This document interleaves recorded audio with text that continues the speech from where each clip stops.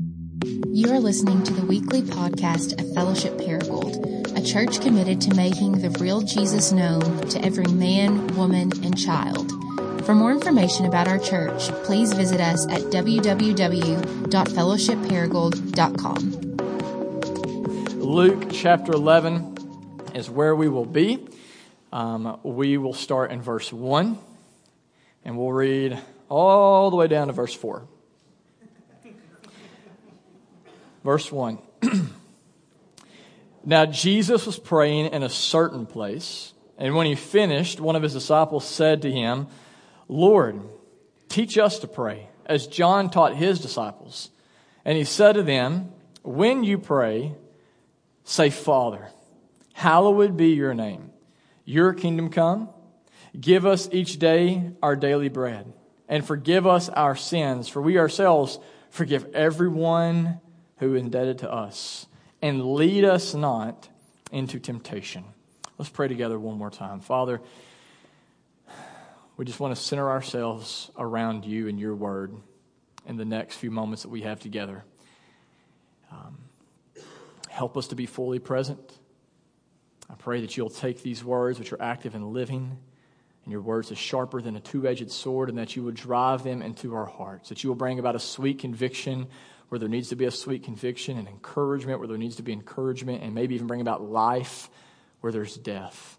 We thank you so much for the privilege right now that we can come to you and that you hear us.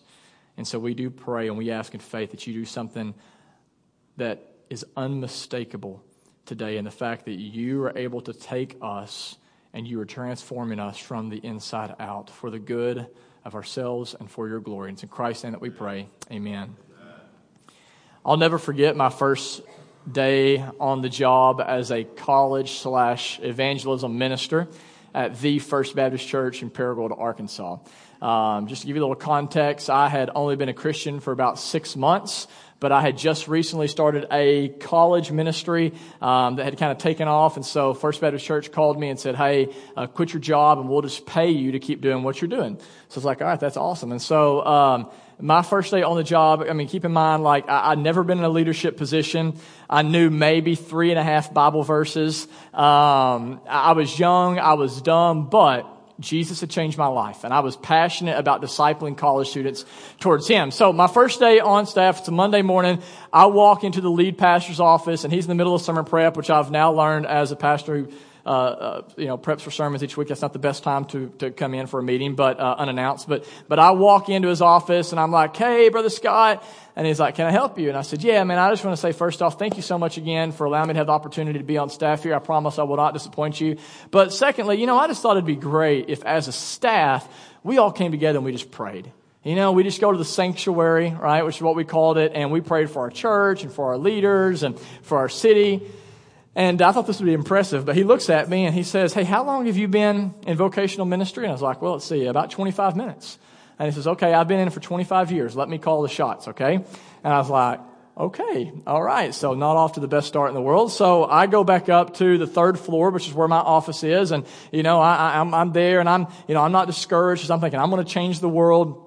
And so I'm sitting there doing my thing, and all of a sudden I hear this 1920s elevator creaking up to the 3rd floor. I was like, okay, my very first visitor. I'm excited about this. And so, but out walks not a visitor, but Brother Scott. And so he looks at me and he says, "Come on, let's go." And I was like, "Where are we going?" He says, "We're going to go pray." I felt guilty after you asked me, and I said no. So I got the staff together. Let's go pray.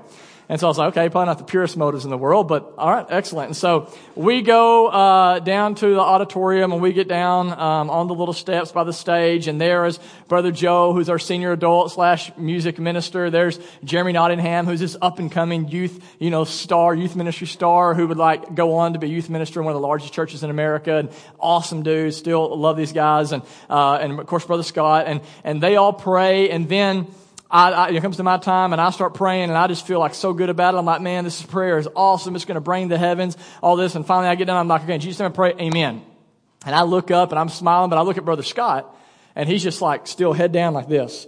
And I'm like, did he fall asleep? What's going on? But eventually he raises his head up, and I'm not kidding. He looks right at me and he says, hey, has anybody ever told you how much you say, dear Lord, in your prayers?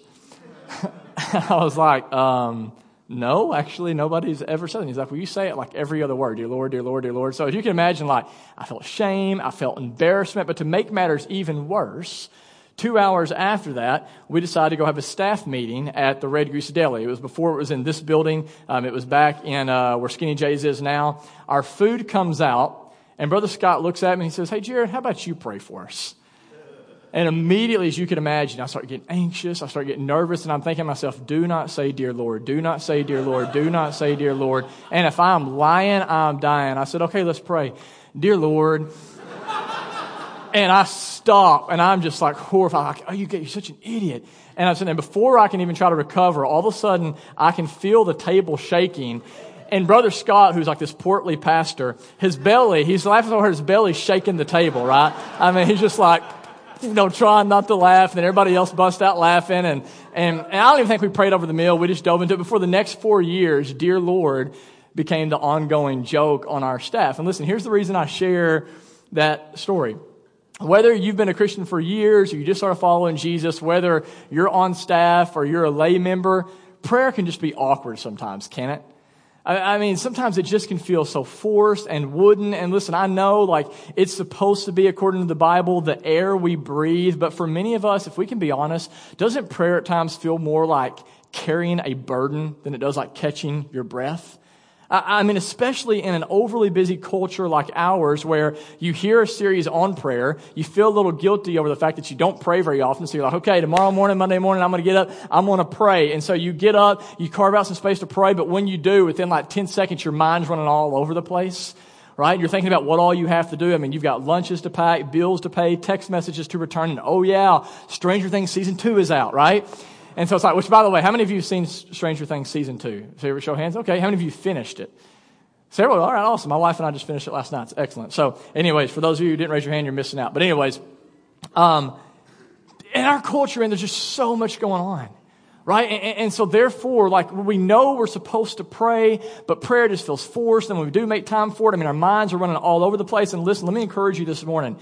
If that's where you are, you may feel like a really lousy Christian. But the good news is you actually qualify to be a disciple of Jesus. And here's why I say that. Because in Luke 11, literally, the disciples, the ones who've been living with Jesus and following after Jesus, the ones who have given up everything to follow after Christ, they come to him and they say, man, there's one thing we really need you to show us how to do. There's one thing that we're not very good at that we really want your help on. And what is it? Well, if you look back with me in verse 1, Luke 11, verse 1, it says Jesus was praying in a certain place, which you would see Jesus do often. He was always praying. He was praying in a certain place. And when he finished, one of his disciples came up to him. And what is the request they have for Christ? Lord, teach us how to pray. Before we go any further, I want to encourage you with two big things this morning that I want you to see right here in this statement. Notice, first off, whenever the disciples come to Jesus and say, teach us how to pray, Jesus doesn't rebuke them. Jesus doesn't look at them and say, are you being serious right now? Teach you how to pray? Like, how long you been following me? I mean, this is Christianity 101. You should be a varsity Christian by now. Teach you how to pray? No, he doesn't do that. He's just going to, as we're going to see in a minute, gently instruct them in how to pray. And then second, and this is huge, guys. Think about this. Think about this. Of all of the things that the disciples would see Jesus do in his life, like walk on water, feed 5,000 people with just a few pieces of bread and fish, raise the dead, of all of the things they see Jesus do, there's only one thing they said, teach us how to do that. And it's prayer. You know, the text doesn't say this, but the reason I believe the disciples are so interested in Jesus teaching them how to pray is because they knew this was the power source for all of Jesus' life. When they looked at the life of Christ, they saw that this prayer, it was the center point of his relationship with God. It was woven into the daily just fabric of his existence, into his morning routine, into his weekly schedule. They watched how Jesus always made time for prayer, no matter how busy he was. They watched as he would even at times not sleep because he knew that prayer was more important than sleep. And therefore they go to him and they say, more than we want to see or know how to do anything else, we need you to teach us how to pray. And so Jesus begins to teach them. And today, if we'll listen, he wants to teach us as well. And the first thing that he wants us to see this morning, and I'm going to spend most of the sermon focusing on this point. So if I spend like 20 minutes on the first point, you're like, well, there's still 3 left. Don't freak out, okay? And so the first thing that when it comes to prayer that we have to get today is that when we are praying to God, we need to realize that God is your Father. You need to realize today that God is your Father. Listen, to most of us, when I say that, you hear that and you're like, okay, cool, next point. But just put yourself in the place of the first century disciples for one moment. For us, when we hear the fact that God is our Father, we say, okay, that's pretty neat. But do you realize for a first century Jew, to hear the fact that God is their Father, like it would have blown their minds. I mean, they would have heard Jesus say this, and they would have said, okay, wait a minute now, Jesus. Like, that's a little casual now, isn't it, Rabbi? That God is our Father. I mean, don't you mean, Jesus, that whenever we pray, we should come to God and we should say, Almighty, Sovereign King of the universe? Isn't that what you actually mean, Jesus? And of course, Jesus believed that was true about God. But notice, Jesus says, when you pray, because of what I am going to do for you through my life, death, and resurrection, when you go to God, yes, He is your Almighty Sovereign King, but you go to Him and you address Him as your Father. When you pray, do you say, Father? If not, why? I started thinking this past week, I have several titles. I'm a pastor. I'm a soccer coach. Just started as a chaplain at a local factory, so I'm a chaplain. But you know what I want my kids to call me? The greatest sign of respect that they can show me is when they come to me is not call me Pastor Jared, Brother Jared, Coach Jared. I want my kids to call me Dad. I want them to call me Dad. And Jesus says, man, if you're going to have a powerful prayer life, the first thing you have to get is that this is what God wants from you. He wants you to have a relationship with Him where you go to Him as your Father. And I just want to acknowledge this morning, for some of you, this is not going to be easy.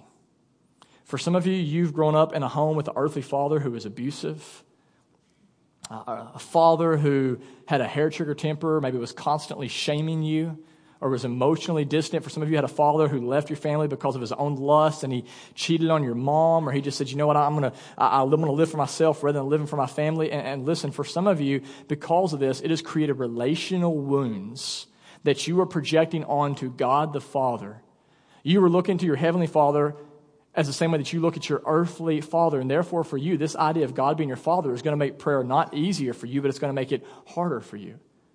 And that is why John Tyson says, until we learn to break the stronghold of the false images of who God is in our minds, we will never be drawn to prayer. Jesus says, you want to have a powerful prayer life? Listen, before you can ever get the how, you have to get the who. Because plain and simple, if you do not get the who, the how will never matter. This is why we encourage you to do things like take the Enneagram, which is all about going and understanding how your past is distorting how you relate to God. It's why we encourage you to get into a fight club, to learn to fight your sin with the gospel, to deal with some of the junk in your life in a place where you can be known, belong, and be loved, in a safe culture where the gospel will be applied to the situation.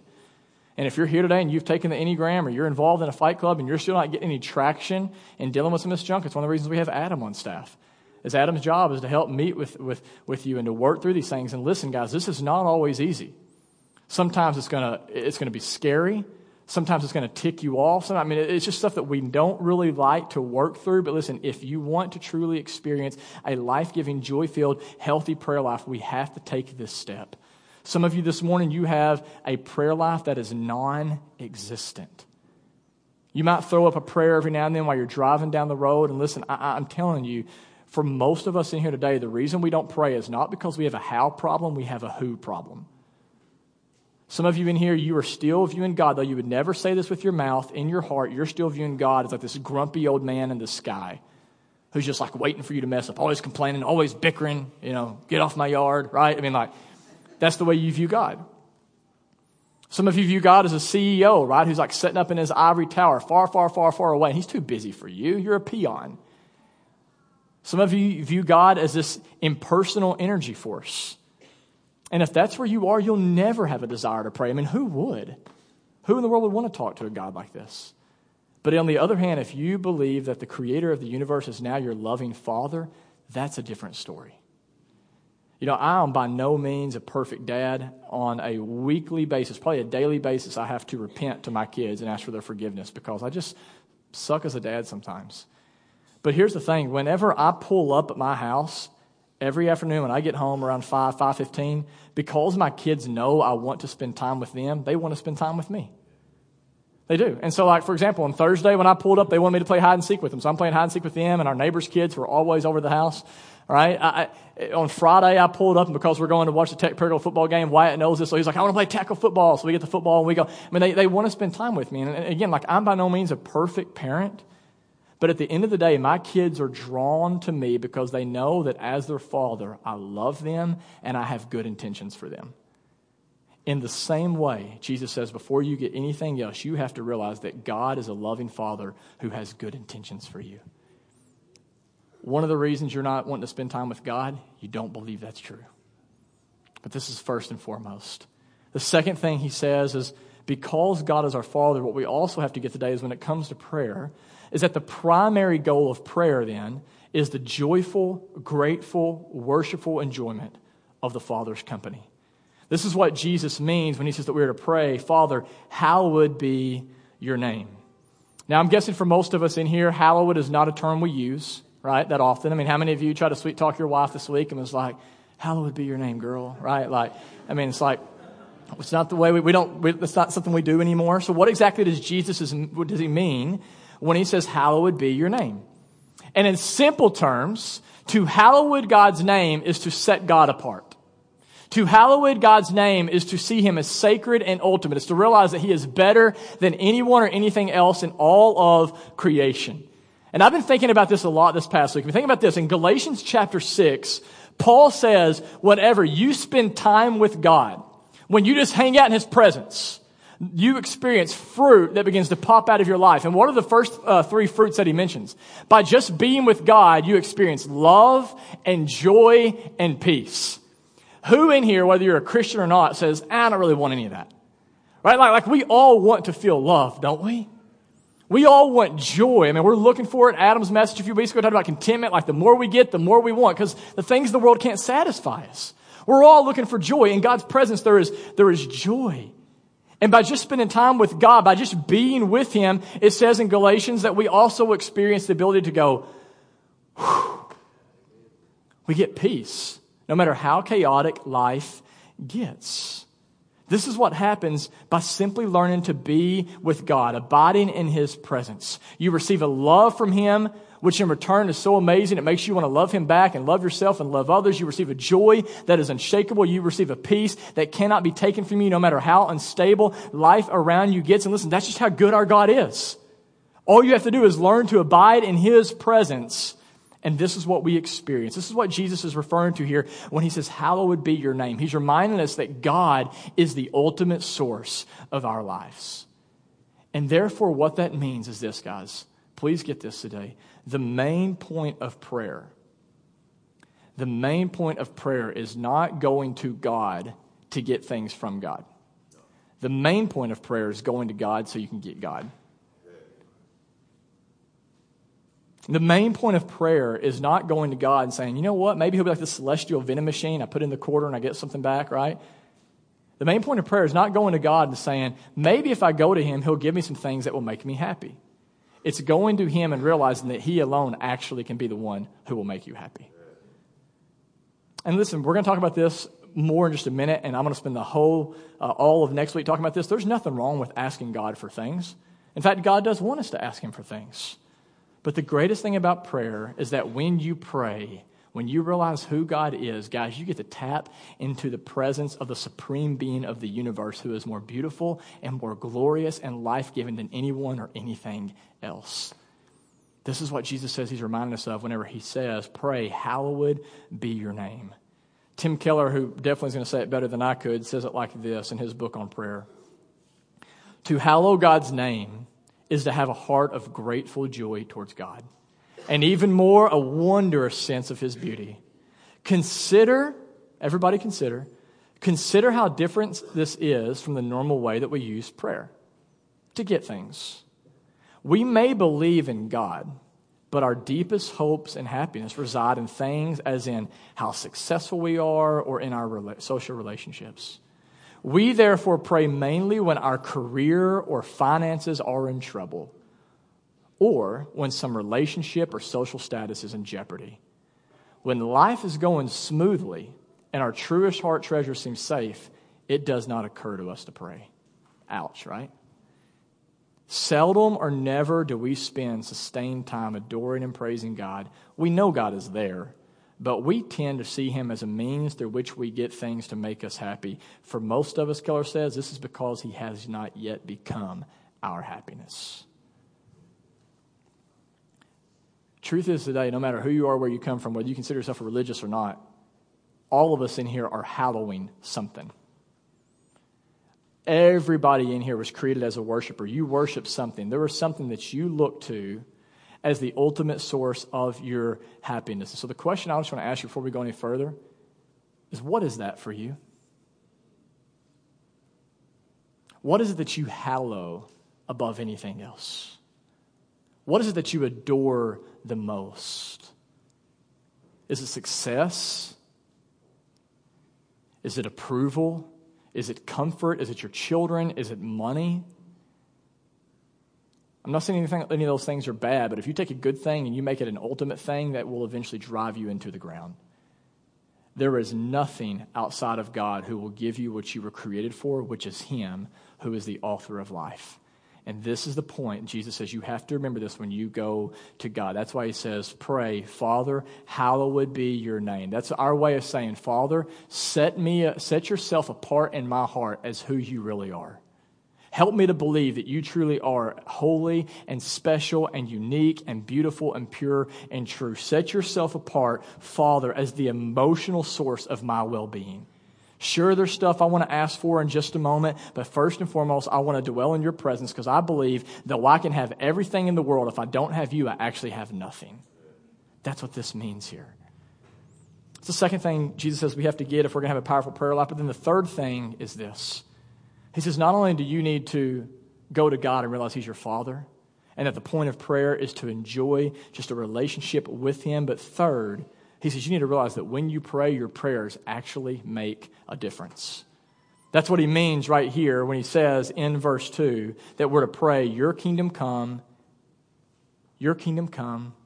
or as he says in Matthew, your kingdom come and your will be done on earth as it is in heaven. Listen, guys, we don't often think this way, but according to Jesus, the main way, not the only way, but the main way that we're going to see God's kingdom come here is not through hardworking church members or smooth preaching or brand new programs. The primary way that we will see God's kingdom come in Paragould and beyond is through what Jesus calls prayer. And I would say for most of us this morning, we have a really hard time believing that.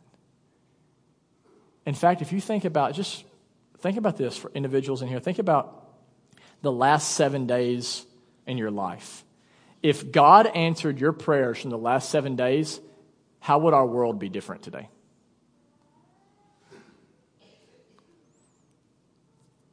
I mean, maybe you would have got a better parking spot. Right, that putt would have gone in. Right, or you would have got that promotion. But how, as a result of your prayers, if God would have answered it, would we have seen God's kingdom breaking more and more into this world? Because I think for most of us, we have a hard time believing prayer is this powerful. And the reason I think that is because a lot of us are bent towards what is called fatalism. It's this idea that, you know what, God is sovereign, and therefore what's going to happen is going to happen with or without my prayer, so why even pray? Anybody else ever struggle with that?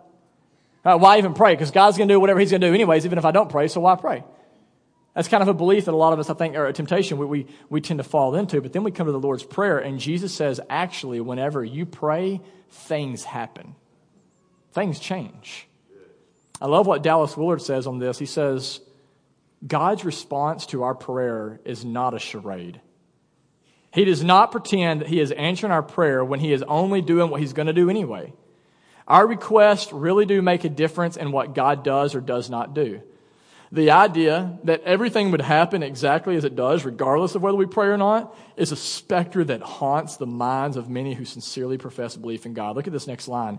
It makes prayer psychologically impossible, replacing it with a dead ritual at best. Guys, the truth is when you pray, God uses your prayers to change humanity for humanity's good and His glory. And if you've been in our church for any stretch of time, you've seen this happen over and over and over. I could point to so many examples, and what I love about our church is I don't have to just go back to examples from 4 years ago. I can go back 4 days ago.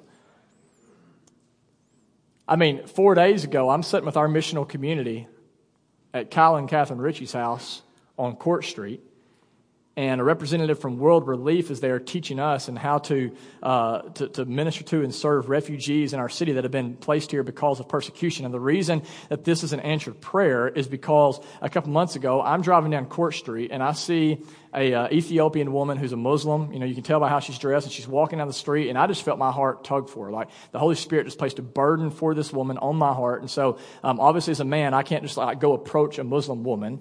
Right? And so I go to Julie Wilkins, who is here in our office. She was working here.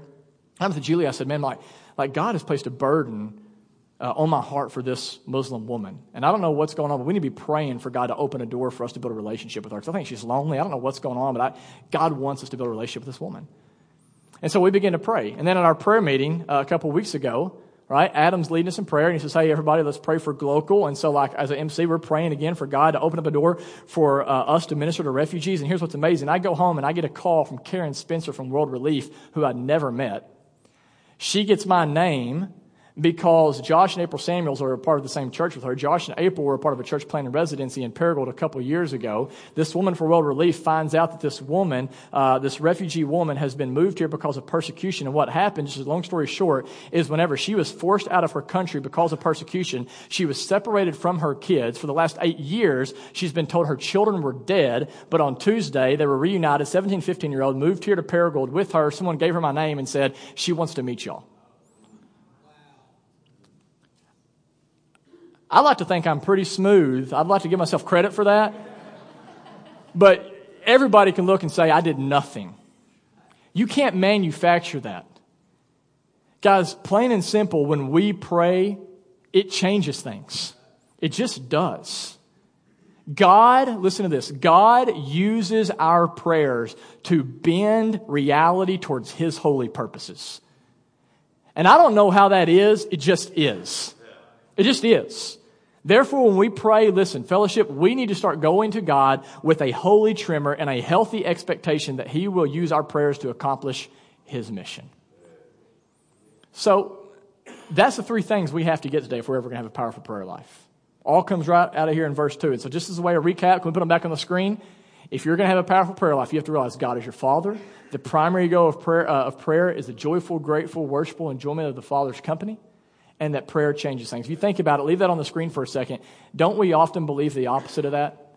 That God is not our Father. He's just some distant being. He don't have time for us, or He's just mad at me all the time because I screwed up again today, right? Like, I'm going to go to God, but when I do, I'm just going to give Him my shopping list, or I'm going to kind of sit on Santa's knee and just tell Him what I need, right? Like, He's not good, but other things are better than Him. And then, right, like prayer doesn't really change anything. If I don't pray, God's going to do whatever He does with or without my prayers. If you believe the opposite of these 3 things, your prayer life will never get off the ground, I'm telling you. But if you believe this, it will unlock a whole new dimension for your prayer life. Jesus says you get these things, you're ready for the rest of the Lord's Prayer. And real quickly, what does He say? If you look in verse 3, the rest of the prayer goes like this. It says, give us each day our daily bread, and forgive us our sins, for we ourselves forgive everyone who is indebted to us, and lead us not into temptation. And Richard Foster's commentary on these verses, he sums 3 and 4 up like this. He says, at the very heart of the universe is God's desire to give and forgive. Because God is a loving Father, there is absolutely a time for you to come to Him and say, God, I need you to please do this for me. There is absolutely a time and a place to go to the Father and know that He loves to give good gifts, as we'll see next week. He loves to give good gifts to His children. And according to this, we can go to Him with big kingdom request or something as small as our daily bread. You can go to God for something as big as the doctor said we can't have children. God, give us a kid. Or something as small as, I'm going crazy, I need a break for my kids, give me a babysitter so we can get away from our kids. Right? You can pray for those things. You can pray for something as big as, God, save my neighbor. Or something as small as, God, please give me patience so I don't kill my neighbor's dog because he's keeping me awake at night. Not that I've ever had to pray that, but it happens, I hear, right? You can pray for things that are as big as cancer and as small as a canker sore. That's what we're reminded right here. How good is our God, man? He says, there's no requests that are too big or too small for me. And listen, because not only does God love to give, but because he also loves to forgive, you can go to him rather than trying to work your way out of your brokenness and your sin. No matter how jacked up you are or sinful you are, you can go to him right now as you are. And you can say, Father, forgive me of my sins. And because of the work of Christ on the cross, you can be forgiven. You can be forgiven. And not only that, he says that you can taste so much forgiveness, you can actually begin to forgive others. You can be freed from bitterness. And you can be freed from this slavery of sin that says, I've always got to fall back into these same sins over and over and over. No, he says, not only will I forgive you of sins, but he says in verse 4, I will actually make sure that you're not led into more temptation. I will try to ensure that you do not fall back into the same patterns of sin over and over and fall into the same bad stuff that is robbing you of the life that you were created for and are longing to experience. This is what prayer does. And so today, as we begin to kind of come in for a landing, here's what I want you to think about. If you look back again at the Lord's Prayer in your Bible, what I want you to see here is this is not simply a liturgy that you're called to recite. It's a template that we are called to follow. Okay, what I mean by that is when it comes to learning how to pray, Jesus doesn't give us this so that we literally wake up every morning and say, okay, if I'm going to pray, I got Father, hallowed be your name, your kingdom come, right? This is not meant to be a liturgy to recite. It's a template to follow. And here's the template. I'm going to put it on the screen for you. Notice that the Lord's Prayer starts first with orientation.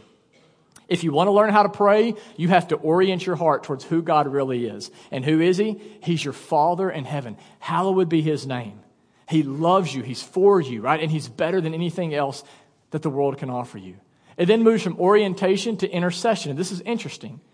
It moves to, God, your kingdom come, your will be done. Not my kingdom come, not my will be done. Guys, intercession is so important for us because we often approach all of life, including our relationship with God, that it's all about me, me, me, me, me. Intercession says, no, it's about God's kingdom. Then after intercession, he says, there's supplication. That's the time when you do roll out your list and you say, give us the daily bread. Here's my needs. Here's my wants. And then there is confession.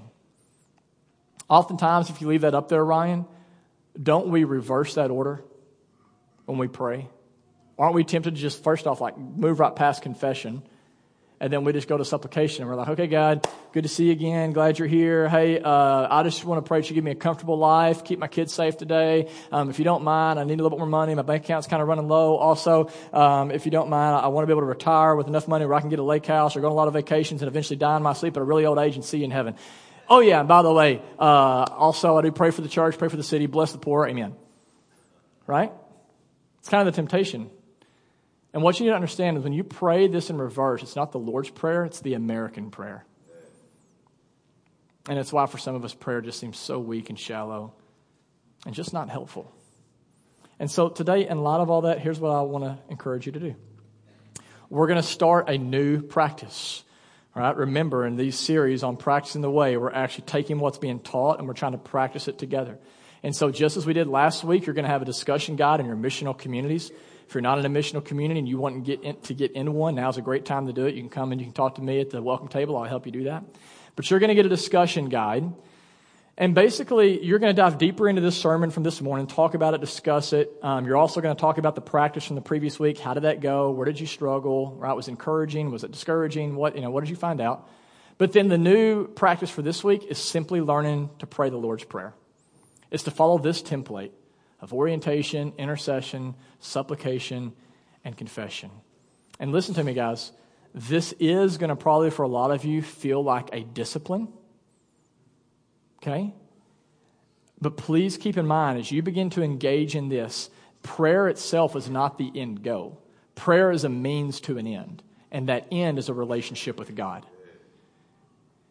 You think about my own relationship with my wife, we try to go on date nights fairly regularly, which has become actually almost quite impossible with 3 kids, but we try to go on a date night regularly. And the whole point of date night is not date night itself. The point of date night is so I can cultivate a loving relationship with my wife. Because at the end of the day, if I don't spend time with my wife, like that love's not going to grow. It's going to actually go the other way. It's what's the cheesy saying that love is spelled Time, right? Like that's so true. And it's certainly true when it comes to your relationship with your Heavenly Father. You have got to carve out time to spend with the Father. Guys, this is not enough for you. I promise you, this is not enough for you. This is incredibly important. Preaching, incredibly important. Music and all that's so important, but you cannot just go the whole week and not spend any time with God and then come in here and be like, I don't know why I didn't feel Him today. Well, because you've been absent from Him all week. I mean, He's been there for you, waiting for you, but you've been away from Him. We have to carve out time. And I think for a lot of us, I'm just going to be real practical, that's probably going to mean in the morning. I know some of you are not morning people, but the people that I talk to, what happens is they mean well, and they're like, okay, I'm going to read my Bible at night, I'm going to pray at night. But if you have kids especially, what do you feel like after you get your kids down for bed? Yeah, I'm done, dude. Like, I'm going to veg out on Netflix and just like, I feel like I just ran a marathon. Right? Most of us, we have no willpower. That's why we're like eating junk food at night. I mean, we're watching stuff we shouldn't be watching. I mean, we're just irritable. That's not a great time for most of us. Maybe for some of you. But I think for the most of us, we're going to have to start carving out times in the morning to practice this. And I love what Paul Miller says. He wrote a book called The Praying Life, which I think is the best book on prayer out there. If you want to read more, there it is, the title up there. And he says, you want to cultivate a prayer life, a healthy prayer life, here's what you do. Ready for these steps? This is like rocket science. Get in bed, right? Like don't stay up till 11 o'clock at night, 11:15 at night. Get in bed, get up, get awake, which I love that part, right? Like get your coffee, whatever. Get to a quiet place, get going, and don't stop. Keep it simple, right? Yeah. Get in bed, get up, get awake, get to a quiet place, get going, use the Lord's Prayer as your template this week, and then don't stop. And my hope is, listen, over time, this prayer thing, it's going to move from feeling like a practice for our church to a pleasure. That's my hope, man. I cannot imagine what would happen to our church and our city and our world if the people in this room, if we just found prayer to be like an awesome privilege and pleasure. Can't imagine. I think I'm a D on DISC. I'm a 3 on Enneagram. I like an ENTJ. Basically, any personality test out there will say that Jared Pitney hates to sit still, and I've always got to get things done, and I want to get it done yesterday. And so I promise you, out of everybody in this room, there is nobody that's going to find it harder to sit quiet and sit still than me. Okay? And so what I want you to know is when I first started taking this seriously and trying to incorporate prayer into my life years ago, this felt so forced and so hard. And there were times where honestly, it seems counterproductive.